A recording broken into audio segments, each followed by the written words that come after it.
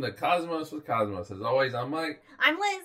And today we're talking Vera Rubin. Vera Rubin. Finally doing it. If you are a fan of the pod, if you've listened to a good, a good chunk of episodes, then you know Vera Rubin has been brought up, and Mike's gone on soapboxes about her. He gets very excited to talk about Vera Rubin. So it is the Fancy Physics Man Geek Out Vera Rubin episode. I have strong opinions on one award that she should have received.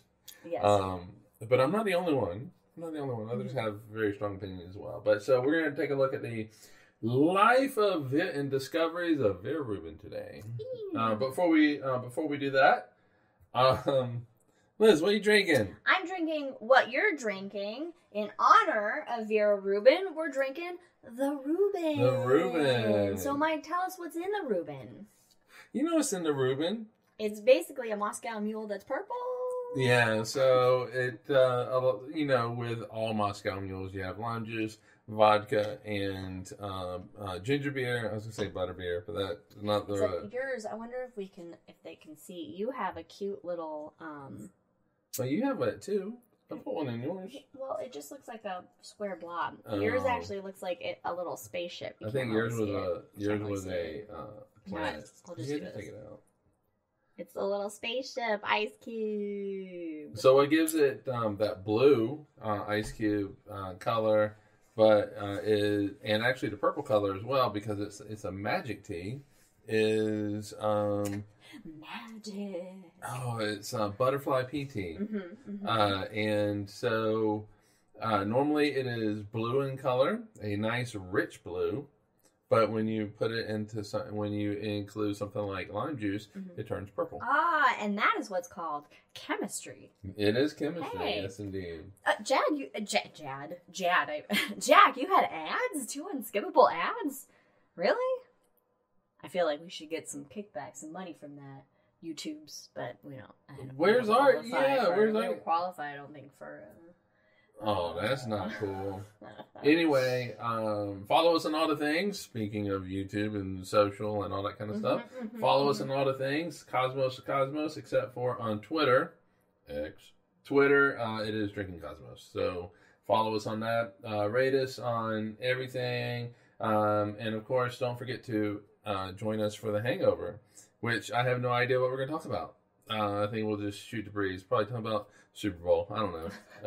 Because we know a lot about the Super Bowl. All I know is the Niners are in it, and being a Bay Area gal, then I'm pulling for the Niners, obviously. They play the Chiefs, and that's really about all I know. And it's Super Bowl 50-something. Oh, I was right in the 50s. Well, I think it's 50-something. Ah. And so that means 50 to 59, somewhere in there. Yeah, okay.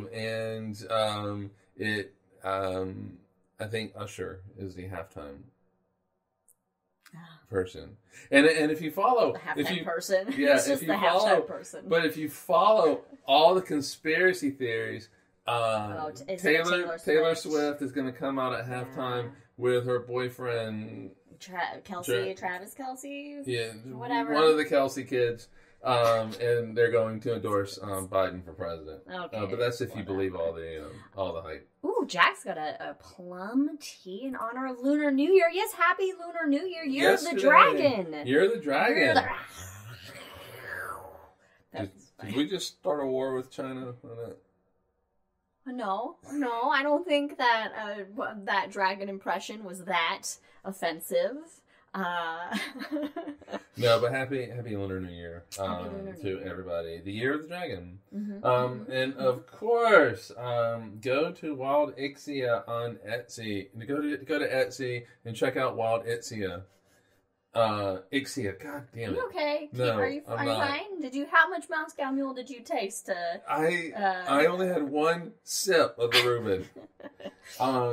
Anyway, go to Etsy. Wild IXIA. Wild yes. Ixia. Check out her shit. Wild she draws Ixia. cool check shit. Out her great art that she has there. Also, check out Ron Proctor at MrProctorShow.com, and where he talks about education. He also is down.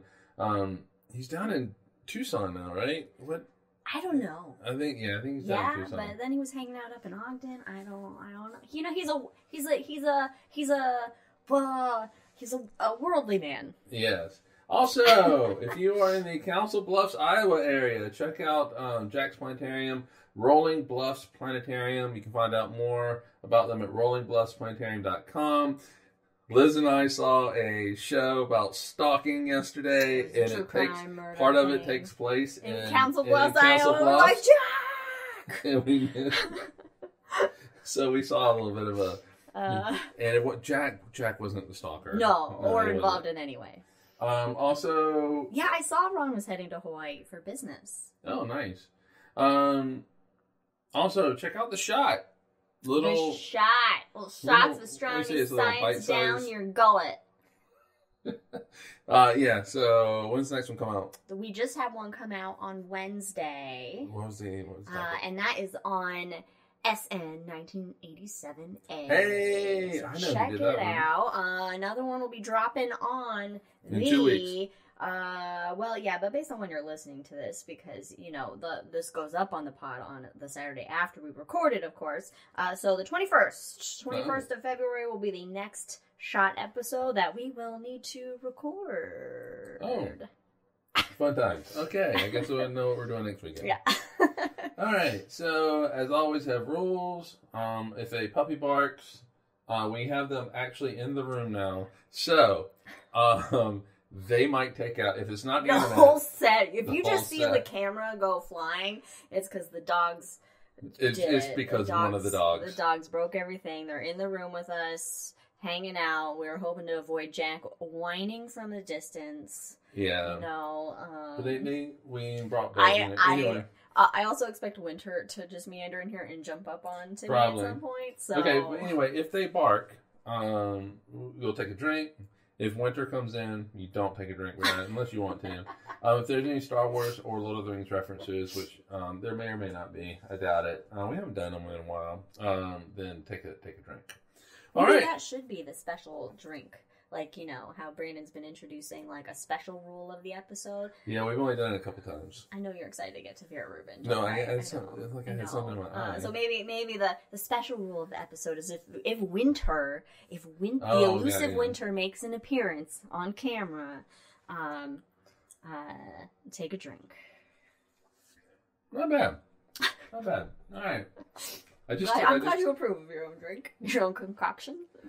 Well, I did pour the tea on top, and all right, anyway. Also, when you drink it, I don't know if you put it out, but we got a little promo for Quark's Bar here, located in Oak Ridge, Oregon, or Deep Space Nine, whichever one you want to go to. This one is more convenient, though. Yeah, Ben, you have to know us personally to get in, so just saying. You have to know what? Us personally to get in. Yeah, that is very true. You can't just show up at the door. It's a VIP special privilege bar. It's like the old, speakeasy? Yeah, that's our own speakeasy. All right. Vera Cooper. Born July 23rd, 1928 in Philadelphia, Pennsylvania. Oh, I think my grandpa on my mom's side was born in, when was Papa born? 1920. Oh, maybe it was 1925. Anyway. All the greats are born in July. Yes, right. Anyway, born July 23rd, 1928. Her father, Pasach Kobacheski, was born in Vilnius, Lithuania, which was then part of Poland. Poland. Did you say villainous? Yeah, I don't know how else to say it. Vilnius? Where are you reading? Vilnius, Lithuania. Oh, Vilnius. Yeah. I see, but I heard like villainous. Like that's probably villainous. That's probably how I did pronounce it. 1920. But Vilnius, Lithuania, which was then part of Poland. He immigrated to the U.S. and was an electrical engineer at Bell Telephone. Oh, hey. Yeah. Cool. He changed his name to Philip Cooper. Wanted to Anglicize it. Oh, okay. Like the Giorgionis went to the Georges. Like the Giorgionis. Wanted to make it sound a little bit more, English. So he went from Pasach Kobshevsky to... Cooper. Philip Cooper. Philip Cooper? Hey, what a Go big or go home. Okay, all right. He met, while at Bell Telephone, he met Rose Applebaum, who was also European. Rose Applebaum. That just sounds like a 1920s, like, I don't know, like she was, I don't know. I'm just picturing like... Anyway, she was from Moldova, and so Eastern European, and... so they have that in common, all right? They're bonding over their Eastern Europeanness. I do not know what her... I don't know if it was Rose Applebaum, which doesn't sound like it probably was. Rose Applebaum. If you want to make an American name, that's it. There you go. So Applebaum pie. I don't have any name for her prior to that. But anyway, they met, they married, they had some kids, and Vera Cooper was one of those kids. Oh. You know what? She must have snagged Paul, Peter, Mary Cooper. She must have snagged him with some Applebaum jeans. God. And her boots with the fur. All right, anyway. In 1938, Vera is 10 years old. They moved to Washington, D.C. And that is where she developed an interest in astronomy. Oh, in Washington, D.C.? Yeah, so she developed that interest in astronomy while stargazing from her bedroom window. And so... That'll do it. If you can see the stars, that'll do it. And she says, quote, "Even then, I was more interested in the question than in the answer. I decided at an early age that we inhabit a very curious world." Aww. All from stargazing. Now, her dad did not want her to pursue a career in astronomy. However, though, he did foster that interest. He did foster that passion. But he didn't want her to pursue a career because, like, woman and working. Yeah, he didn't think. He didn't think it. No. It wasn't woman working, that kind of thing. He just think it wasn't going to work out for her. Oh, okay. Because not because of brains, just because of the way the world works. Right, male-dominated field. She was just going to get kind of stomped right, and so he fostered that passion in her, and they built a cardboard telescope together, and they used it to start observing and tracking meteors. Wow, what a good dad! Yeah, that's cool. So she graduated from Coolidge Senior High School in 1944, and it's off to college at that point. She was advised, and this is going to be a theme. Yeah, she was advised by a high school science teacher to avoid a career in science and become an artist. So let's see how that turned out for her. All right. So she goes to college. Where does she go to college? You don't want to do any science. Stick to some art. Be an artist. Ladies are good at the arts. So, as a side story, my daughter Stephanie was told by a boy that girls can't play baseball. I went and got her a baseball bat, a baseball glove, and we played baseball. I mean, I would like to see this dude throw a softball. Yeah, I know, right? Freaking that. Yeah. God. So, Stephanie went on to become a famous baseball player in a league of their own. She went on to play high school lacrosse, high school cross country, lettered in those, and this kid did nothing. Anyway. This kid was a loser. Back to Vera Rubin. So she decided she's going to go to college. She goes to Vassar College. That's a women's college, right? At the time, that was a women's college. She was inspired to go there because Maria Mitchell had been a professor there in the 1860s. Now, who is Maria Mitchell? Maria Mitchell discovered the comet C-1847 T1. It's now known as Miss Mitchell's Comet. Oh, that's fun. It sounds very southern. Miss Mitchell's. It's all Miss Mitchell's Comet. Anyway, she was the first internationally known woman to work as both a professional astronomer and a professor of astronomy at Vassar. Wow, okay. She was also the first woman elected fellow of the American Academy of Arts and Sciences and the American Association for the Advancement of Science. So, for her. Yes, and this is in the 1860s. Yeah, that's and so she was the reason why Vera Rubin goes to Vassar College. Vera Rubin graduated Phi Beta Kappa, which is an academic honor society. She graduated 1848 with a bachelor's in astronomy. She was the only astronomy graduate that year. Wait, how many graduates were you in your physics program? There were 2. Yeah. Yeah. Me and Andre. Yeah, I couldn't remember. The one other guy you graduated with. Yes. All right, let me take a drink here. All right, so she decides that she wants to now leave Vassar and pursue. She has to. She graduated. She can't stay. Okay, she wants to leave and pursue graduate level studies. So she sends out applications. Yes, she applies to Princeton. Denied. Vagina. Exactly. Princeton actually would not accept women for another 27 years. She turned down Harvard. She turned down Harvard, the oldest college in the United States. Yes. Now, there is a reason why she turned down Harvard.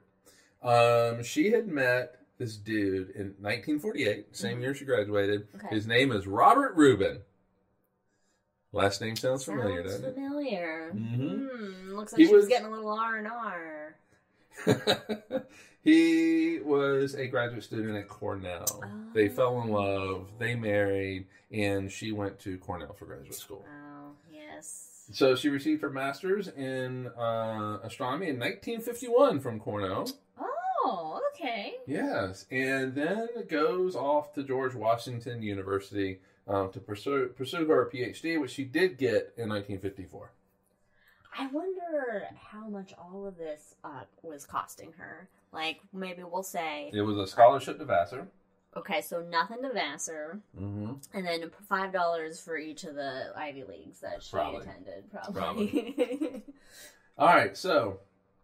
Now, when you're in graduate school, this is when a lot of people do, some really fun research, Well, I mean, you're working towards your... Right, because you have to... Because in order to really get a career in, like, astronomy, you have to, do this... You have to get your do all these research projects. And for a PhD, you have to write a thesis, you have to defend it. And so it's a big deal. So... she worked as a graduate student, whether it's for master's or PhD. So this is I'm lumping all of them in here. She worked with Martha Carpenter. She was an astronomer, and they worked on galactic dynamics. What's galactic dynamics? Like movement, how they interact and their movement. Dynamics is motion. So the motions of galaxies and so forth. She also studied under Philip Morrison, who was part of the Manhattan Project. He was also a high energy astrophysicist. She worked under Hans Bethe, Nobel laureate, dude who figured out how stars make their energy. I mean... Studied under him. Studied under Richard Feynman, Nobel laureate. Also Manhattan Project, played bongos, loved strip clubs. Well, to each their own. He likes all kinds of bongos. Take a drink to that one. Take a drink to that one, everyone. So she's got some bona fides on her got some resume, real bona fides. On she's her got some real bona reference fides. List. But there's another one. Oh. George Gamow. He was a Soviet, originally Soviet. Okay. That's Russia for all all of you Gen Zers watching us. I know, we're just mid, right? I don't know what I just said. But he then came over to America, so Soviet American, whatever you want to call it. But he just did all kinds of shit. He never won the Nobel Prize, I don't think. But he figured out this thing called alpha decay. So it's when a nucleus in an atom just spits out, basically, a helium nucleus. 2 protons, 2 neutrons. Just spits it out. Just willy-nilly? Just like... Yeah. Like a cowboy in an old western, just pretty much. Just spits it out. So he figured that out. He figured out this. He was one of the first people to figure out this. It's called the liquid drop model of the nucleus of an atom.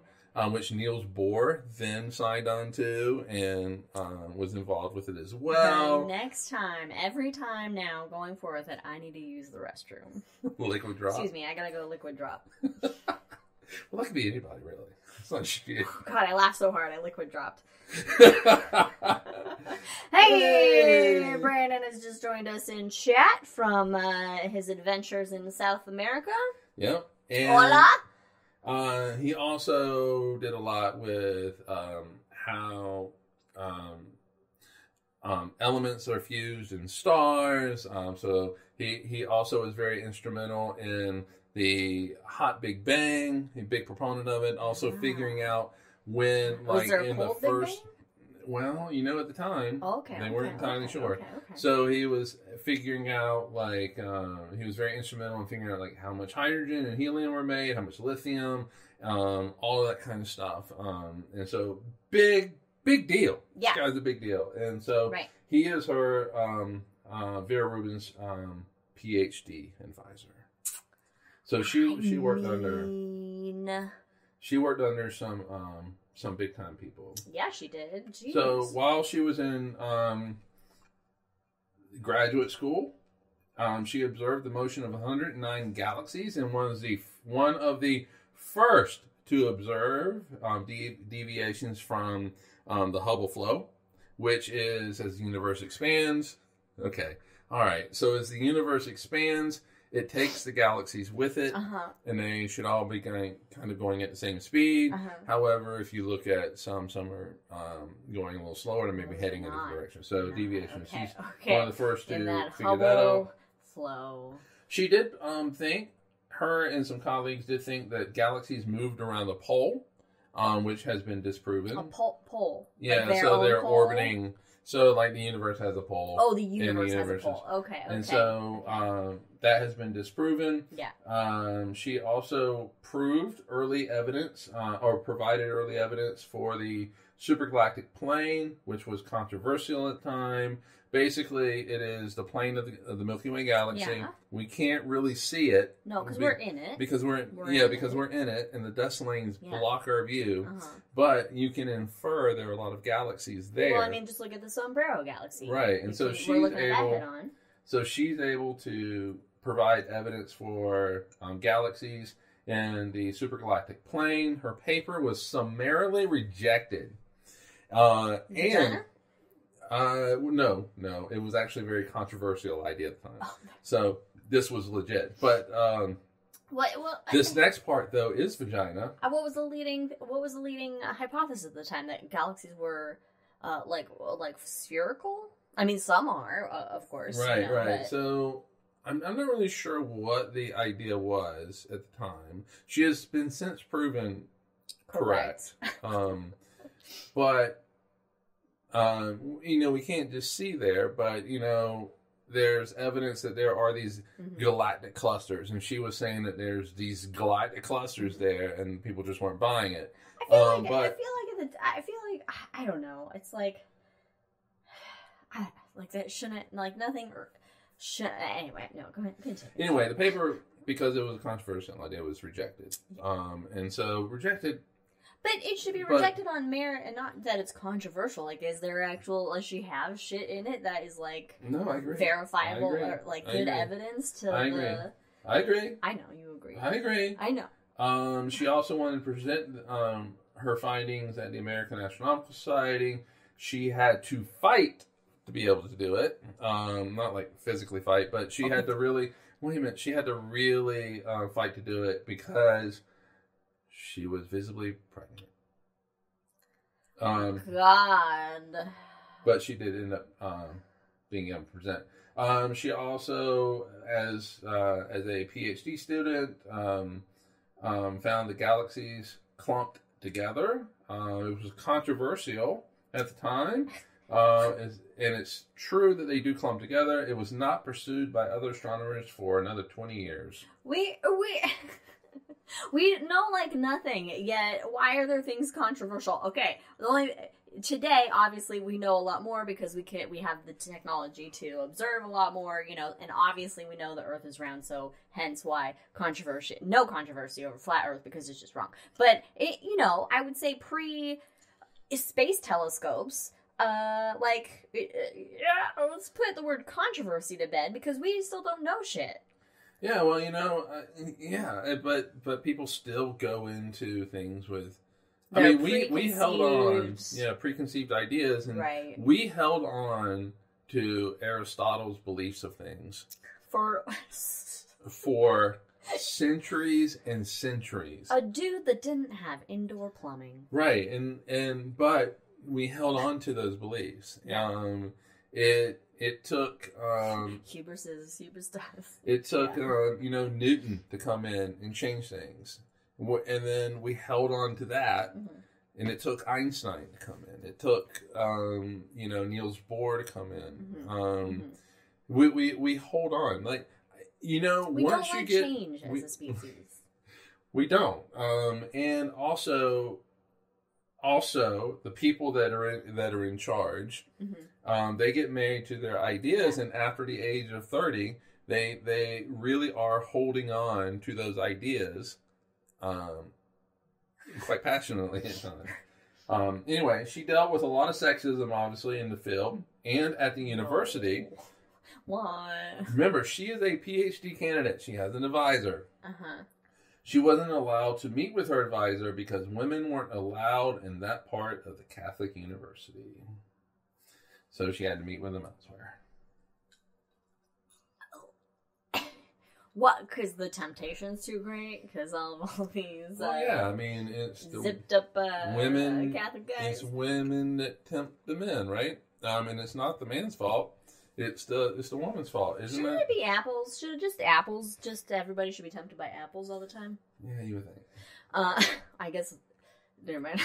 Anyway, she did get that degree in 1954, and she is now Dr. Vera Rubin. Dr. Vera Rubin. Look at that. So she does with that PhD in hand. She goes down to Montgomery College, where she is an instructor of math and physics. She's there for a year.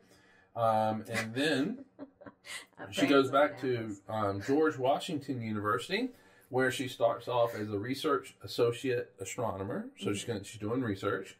Then she becomes a lecturer from 1959 to 1962, and then advances to assistant professorship from 1962 to 1965. All right. And then she leaves George Washington University, and she goes to Carnegie Institute of Science, and which at the time was Carnegie Institute of Washington, and that's where she stays. And she is in what is the department she is called the Department of Terrestrial Magnetism, which I just think is a funny name. The Department of Terrestrial Magnet. That sounds like you've got some great terrestrial magnetism. I know, I'm really right? attracted to his terrestrial magnetism. All right. Department of Terrestrial, but that seems like it's just like what the Earth's magnetic field is what that would be about. Yeah, but they study a lot more. Okay, in the Department of Terrestrial Magnetism. So there she meets her longtime collaborator, Kent Ford. So, yeah. But anyway. Kent Ford. Okay. Kent Ford. I mean, I don't know who that is, so. Yeah, well, longtime collaborator. Male, I don't female. know him either. Kent, guy. Oh, Kent. I thought you said Kit. Like Kit. No, Kent. Okay, Kit, because that could go either way. But Kent. Okay, Kent. No, Kent. Kent. Yeah. Oh, Brandon said it's a subdivision of MIB, Department of Terrestrial Magnetism. All right, yeah, okay. And so Kent Ford is really a master at creating spectrographic equipment and stuff like that. And so he creates some equipment that they use to get spectrum of galaxies. If you don't have what you need, make it yourself. Jack says, new country song, I'm attracted to your mountain. Because Vera Rubin and her husband had produced at that time 2 small children. They produced them? They produced them. Out of her Hubble flow. God. She worked mainly from home. Oh, so, that's nice that she had to work from home abilities back then. Yeah. All right. In 1963, so prior to going to... All right, so I'm going back in time a little bit. A couple of years. 1963, she goes to McDonald Observatory. She worked with Jeffrey and Margaret Burbage and made her first observations of the rotations of galaxies, which are going to come back to us in another decade. How long does it take to make a confirmed observation of? I guess it's a redshift, blue shift deal. Then, yeah, just because I would feel like the rotating is slow. Well, you got to be able to see what you have to. Yeah, but what you need to be able to see are the stars. Oh, and their shift, and then you measure the amount of shift, and you can then extrapolate the speed at which then they're rotating. The galaxies rotating because they're just like the planets in the solar system. So they're measuring how fast things are moving, and so you got to be able to see the stuff in it to be able to get those measurements, and so. I don't know if they're actually picking out individual stars at this point, or if it's just like, hey, this side is moving this fast, and this side just on average is moving that fast. But that's where she's making her first observations of it. 1965, she goes to Palomar Observatory. No women's bathroom. So what does she do? She makes her own. Oh, did she just get a bucket? I guess. She was the first woman. Find a closet? Slap a sign on the door? Okay. She was the first woman to observe there. And made history. Goes back to Carnegie, and she's working with Ford, and they find what is called the Rubin-Ford effect, so they're working together and they're looking at the clumping of galaxies, which remember she has kind of already seen and had ideas about with her graduate work. And they're looking at how these galaxies are moving. They discover an apparent non-uniformity in the expansion of the universe on the scale of about 100 million light years. So you're looking at the galaxies. Okay. You're looking at a group, right? And they should be moving at a certain speed. So what they did was they compared, like how fast the Milky Way and our galaxies are moving. And then they look at some galaxies a little bit further out and see how fast they're moving. And then you go even further out and see how fast they're moving. Okay. They should be following Hubble's law. She's finding they're not. This was before dark energy. We knew about dark energy, the galaxies are misbehaving. They are misbehaving. It was controversial at the time. Of course, everything's controversial. But it was shown to be valid. And so basically they're studying the motions of galaxies. Okay. So, wishing to have a non-controversial topic of study. I mean, then you just gotta do one that's already done. If you want to be a trailblazer, you gotta be controversial sometimes. Well, I mean, pretty much everything she touches has been controversial so far. But wait, so wishing to have a non-controversial topic of study, Rubin chooses to study the rotations of galaxies. But isn't that already controversial? No, it's the motions of galaxies that are a little bit controversial. It's the rotations of them. That are supposed to be what? The reason why they were thinking it wasn't controversial was they thought that that galaxies really are just much larger versions of solar systems. Oh, okay. So stars at the center, stars near the center of the galaxy are going to move. They're feeling more gravity. They're going to move faster. Mm-hmm. And as you get further out, things start to slow down. Like in our solar system, Mercury goes the fastest of all the planets. Wasn't it not about speed though? It's about less time it takes to orbit the sun, and then it takes more time. But you're feeling more gravity, and so you have to go faster. Otherwise, you fall in.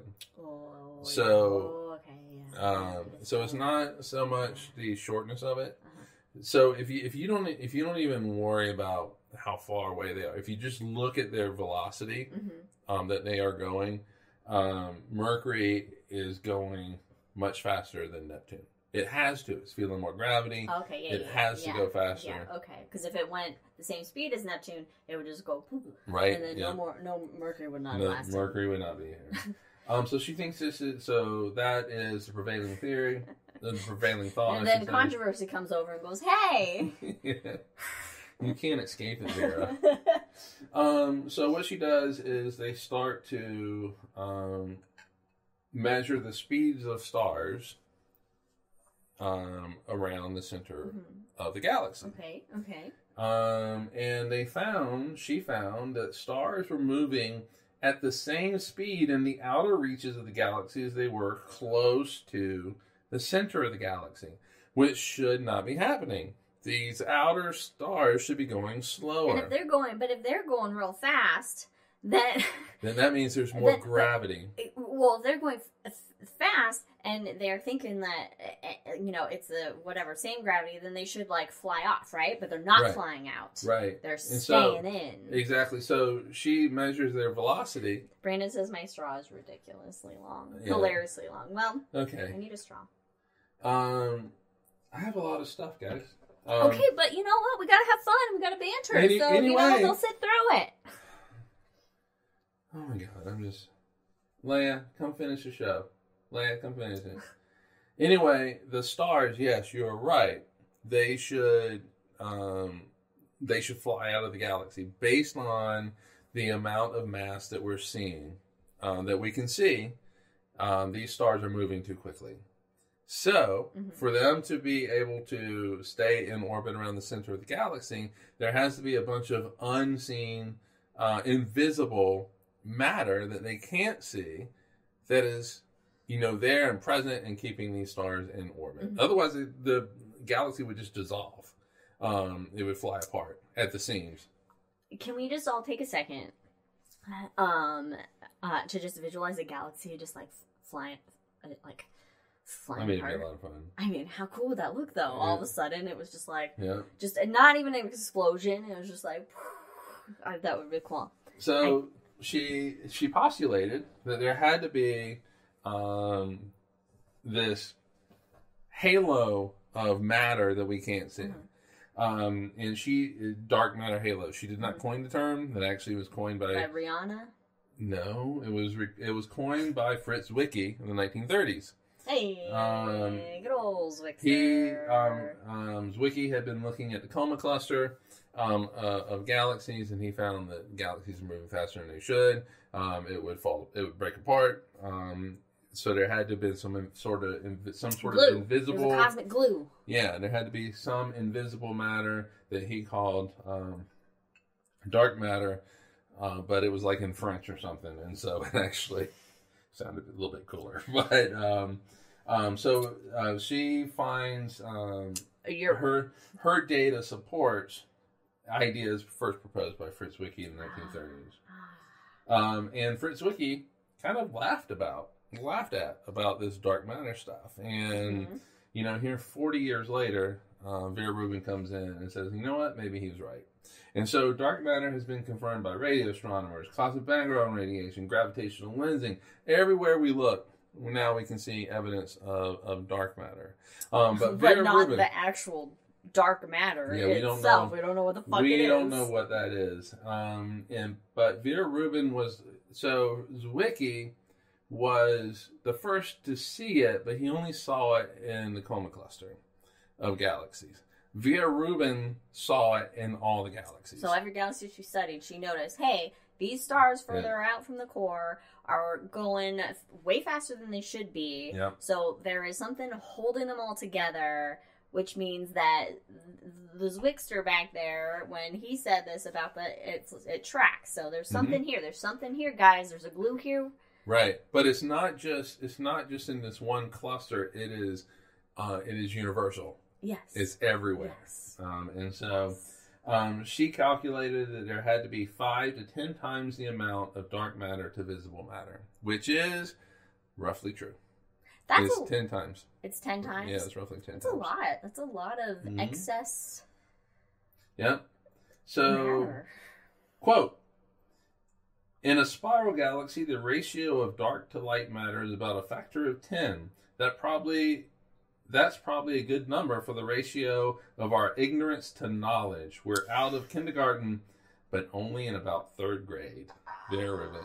Yes, and we're still there. We're still there. We're just keep grade. getting held back a little bit. Or we're slowly going. Maybe we're in 4th grade now. I don't know.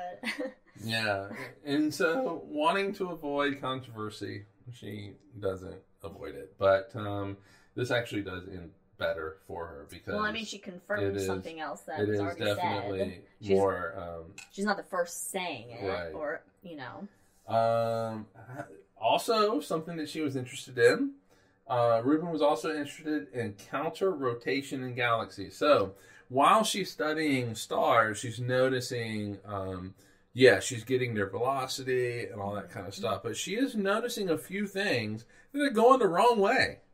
Ooh, just like in our solar system, we got shit going the wrong way. Yeah. Is it a similar... Yeah, because at the time, they thought everything... went in the same direction. Yes. And so she's the first one to find, no, there's actually some stuff going in the opposite direction. And this is the first evidence of galactic mergers. Oh, so that's what's caused it, is that just like, okay. So like, for example... Uranus rotates backwards, contrary to the rotation of the solar system, which is counterclockwise. So it rotates clockwise. And it's also tipped over on its side. But so that means it was hit by something. Oh, you had to tip it over. To tip it over and cause it to rotate backwards. Does it rotate backwards or just okay, tip over? Which one rotates backwards? Okay, hold on. Venus? All right. Venus is upside down, so it appears to rotate backwards. But everybody goes in the same direction counterclockwise around the sun. Okay, yes, but yes, they all go around orbit, but yeah, I'm just making a comparison that some rotate the opposite way, meaning that they had to have been smacked to get that contrary rotation. And so I guess that makes sense with a galaxy, that if they're merging together, then your initial rotation for that galaxy gets messed up from that merger, and so it can cause so you do have a spiral galaxy that's rotating counterclockwise, and then you have another galaxy come in. It's probably a lot smaller. It definitely is a lot smaller because the spiral galaxy is maintaining its shape. And so the smaller galaxy comes in and collides with this galaxy, but it's going in such a direction that it goes around the galaxy clockwise. And then so some stars then... Yeah, its stars are going with it. Yep. Yeah, okay. Yeah.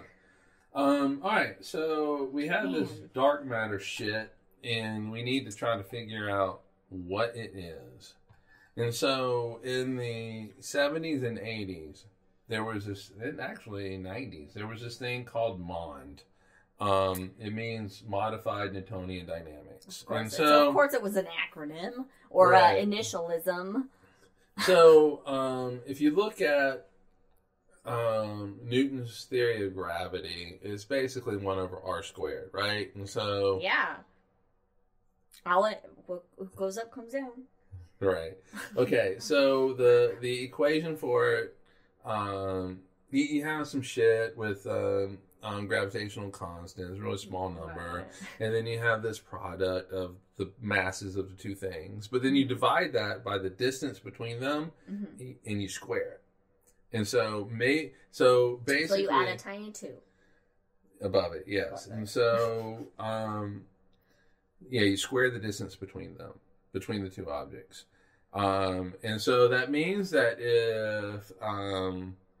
if you have one ball at position 0 and one ball at position 2, they feel a certain gravity towards each other. But if you double that distance between them, that the gravity they feel is now 1/4. 1 over 2 squared is 1 over. It ends up being 1/4. And so the idea at the time was, you know what? maybe that 2 isn't really a 2. Maybe it's a 2.001. Maybe 1. The 2 is a lie. Yeah. And so it was considered, controversial? No, but I mean, yeah. So word of the episode, everybody. Controversial. Do we need that? Should have been the name of the drink. The controversial. Anyway, the question was, do we need to now take a closer look at Newtonian physics and take a deeper dive into it, maybe modify it? Yeah. And the answer is no. Oh. We don't need to do that. No, but it could be fun just to do it anyway. Yeah. Rubin did have a thought on the matter. He's not going to care. Not now. Rubin did have a thought on the matter. She said, if I could have my pick, I would like to learn gravitational interactions. Oh, wait a minute. I would like to learn that Newton's laws must be modified in order to correctly describe gravitational interactions at large distances. So she would like for Mon to be true. Oh, okay. That's more appealing than a universe filled with a new kind of sub-nuclear particle. Oh, so but how do you feel about that? Okay, now this is tough because you love your Rubin, but oh my God, new particle physics? Wow, you would rather have that, a universe filled with a new particle. Yeah. Oh man, it's controversial. No. Your feelings, I think, are. I still love you, Vera. My mom says she's still wondering how we know Venus is upside down. Is rotating backwards, and it's the only explanation. So all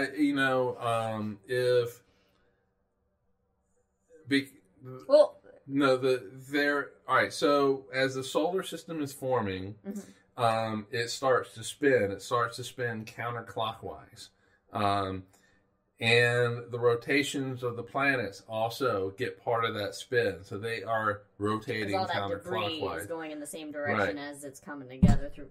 It's called conservation of angular momentum.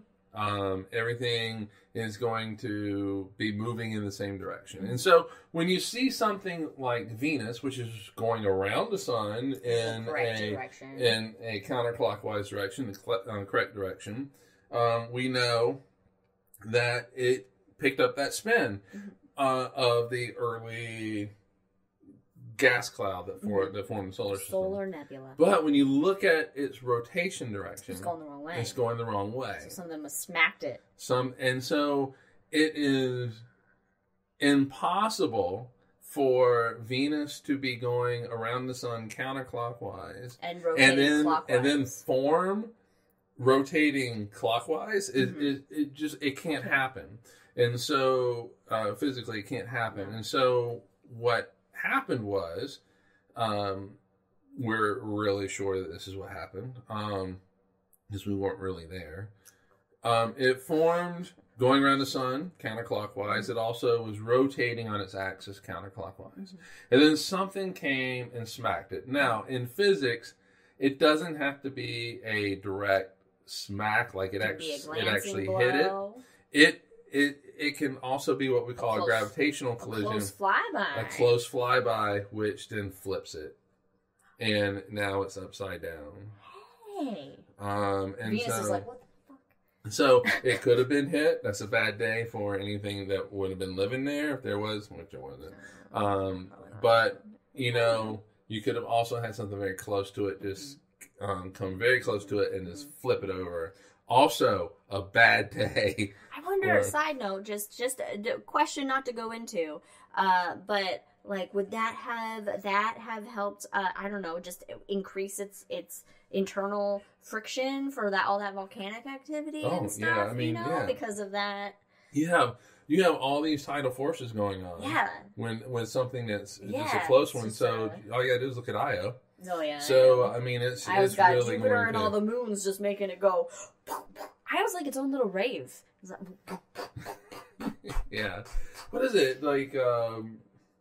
the Io's surface goes up and down something like 60 feet every day. Yeah, it's like because crazy. of the tidal forces. Jack on chat says, ancient sexist astronomer view. Being a woman, Venus struggles orbiting the sun because of her gentle constitution. Yes. Yes, exactly. That's exactly what it is. She's just so fragile for the sun. So, I mean, let's just think about this for a second. Thinking. She's one of the first to notice that not all the galaxies are following the Hubble flow. Yeah, how many women in astronomy are the ones that are like, she's the first to notice something that all the men are not observing? Okay. Typical. She is the first to really figure out, at least universally, that dark matter exists. When did they first coin the term dark matter? Was it? It was in the 1930s. Fritz Zwicky did it. Oh, Fritz Zwicky coined dark matter. Okay. And it's something French. Right. That's right. Okay, I got here. I'll Google the dark matter French term because I'm curious now on what it is. Yeah.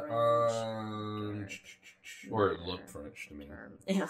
Anyway, and she's also the first to. Matière obscure. Yeah.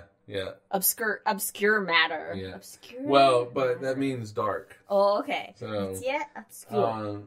And she's also the first to make observations for galactic murders. I mean, these are some big things. So, what is her legacy? Her legacy is she's the second woman elected to the National Academy of Science.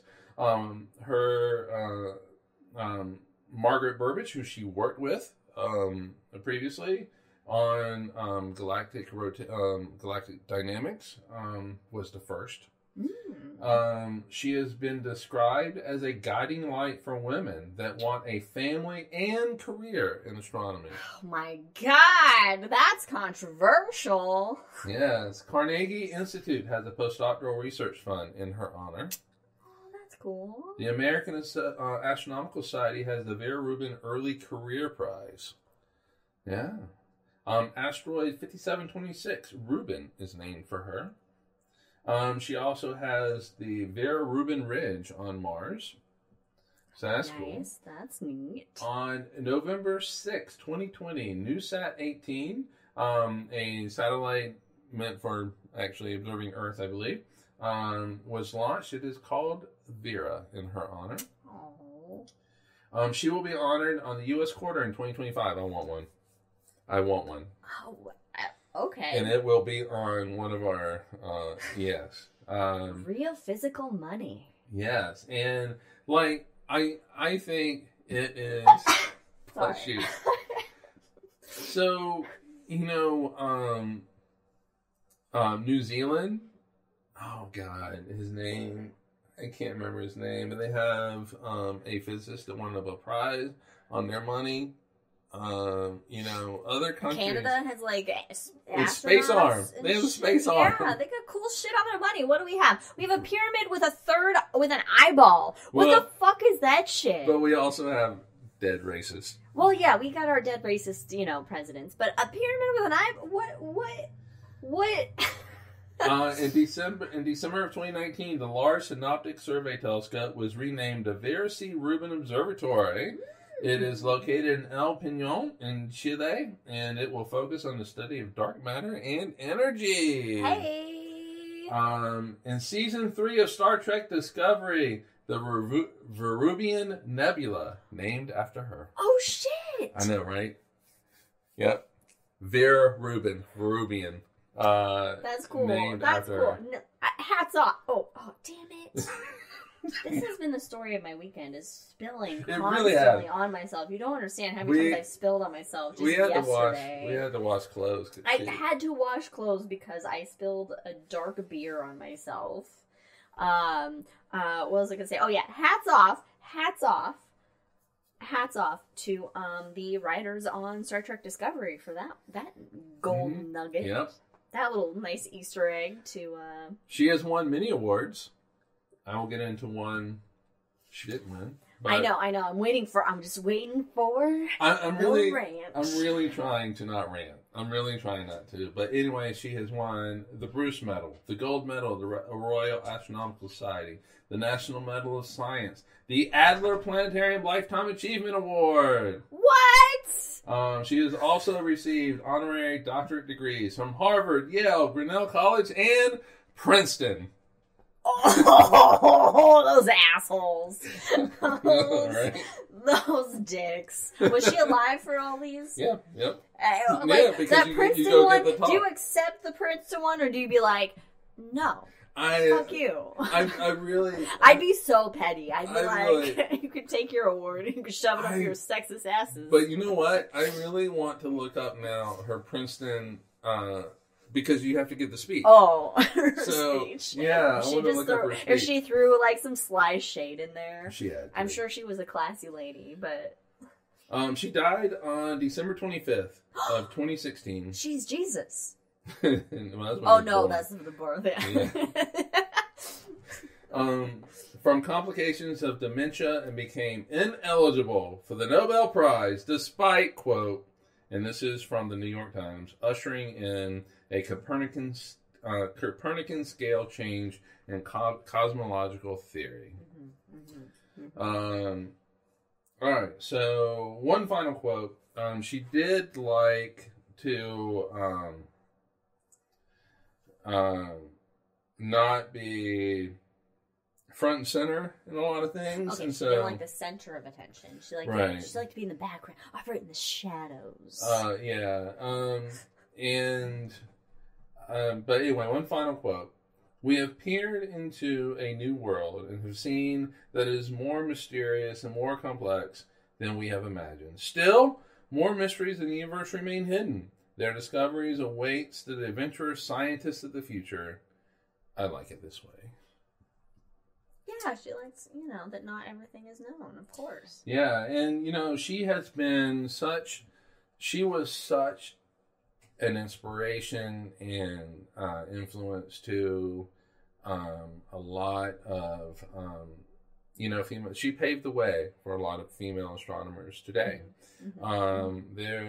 There has been a lot of anger towards the Nobel Committee because they never... Yeah, how many women have won a Nobel Prize? Right. In science. But, how many women have never won a Nobel Prize that deserved a Nobel Prize? Right. And, I argue Vera Rubin is one of them, and I'm not the only one. There should be a posthumous Nobel Prize. There should be. They don't need to award the money out or anything. Right. Just a posthumous, this person deserves it. Right. And just because they're dead doesn't mean that they shouldn't be honored in some way. We honor the dead all the time. Yeah, and there is, there are so many women astronomers who, thank her for it, and they have told the Nobel Prize committee that, they are where they are because of Vera Rubin, and the path that she blazed, and she gracious the whole way through. She never said anything bad about the Nobel Prize. She basically would, when somebody would ask her about it, she would do the whole Newton thing. I stand on the shoulders of giants. Oh yes, yes. So classic. And it's very gracious, but the Nobel Prize really fucked it up. You fucked it up. They did. You fucked it up. No, I'm talking to you. You Nobel Prize committee people. But she fundamentally, with looking at galaxies, and how stars move in them, completely changed our understanding of what the universe is made up of. Yeah, because it's made up of, basically, it's made up of, like 99% of shit. Yeah, 95%. I'm combining the dark energy and dark matter. It's basically everything, the majority of the universe is made up of shit that we can't see and don't know what the fuck it is. So, but at the time, it was, after her discovery, this is pre-dark energy, so this is pre-1998. 85% of the universe we did not understand. If you're looking at matter and stuff. Yeah, it's something. Wait a minute. I feel like no, I think it's like 85%. No, it's 5 times. No, 10 times. Yeah, so you're talking about 10% is visible if you're just considering dark matter, and 80%, 90% is invisible. We don't know what it is, and so anywhere we'll say 25, 75. 25% of the universe is made up of normal matter that makes up trees and stars and planets and you and me and microphones and electrons that allow us to do this weird thing every 2 weeks. But and Jackie. Yeah, but 75 to 85% of the matter, we don't see it. Yeah. We know that it's there because we see its gravitational influence on things. We don't know what the fuck it is. I would even say that I would say that even with the stuff we can't see, we don't understand 95% of the universe and how it works. Just because I feel like we have a long way to go. We do. And Vera Rubin finds this invisible nature of the universe. She finds that not everything is moving like we think it is. You have the expansion of the universe, and you're thinking that all the galaxies are going to have the Hubble flow. They're all going to expand at a certain rate, and she finds that's not true. Yeah, sometimes that Hubble flow is just unpredictable. That there are deviations from it. She has looked at these galaxies and found, hey, galaxies run into each other. And yeah, we got 2 running into us right now. Yeah, and so they merge, and here is the evidence for this. These were paradigm shifts in our thinking at the time about galaxies and about just the large scale of the universe. She was instrumental in the idea of galaxies clumping together. And when we look at big data sets of galaxies, what do we see? We see them clumping together. Well, I mean, but that seems like not controversial, because it's not controversial now. All that gravity, right? You would think they would naturally be drawn together. But the idea also is that the expansion of the universe's point is taking them out. Right. Oh, right. I forgot about the expansion of the universe. But there's this whole other thing about dark matter. If you want to see where the dark matter is in the universe, take a look at the spider web pictures of galaxies, where the cosmic web. All of these filaments and strands, those are where the galaxies are lining up. Where are they lining up? They're lining up where the dark matter is. And Vera Rubin found that dark matter. She found it. Fritz Zwicky laughed about because of some of his ideas, rightly so for some of them. He was also an asshole, but he was also an asshole. You get more, bees with honey. Yeah, or true. Flies with honey. That's true. Yeah. But she proved it, and overnight, the universe went from, hey, everything is made out of protons, neutrons, and electrons, or quarks and leptons, basically. And she was like, no, it's not. Her discovery is so profound that with dark matter is so profound that it's one of 2 things. It is you fundamentally have new particles in physics, dark matter particles, or you have to rewrite Newton's laws. Oh, we don't want that. No, but that is equally exciting. As if to you, which one's more exciting?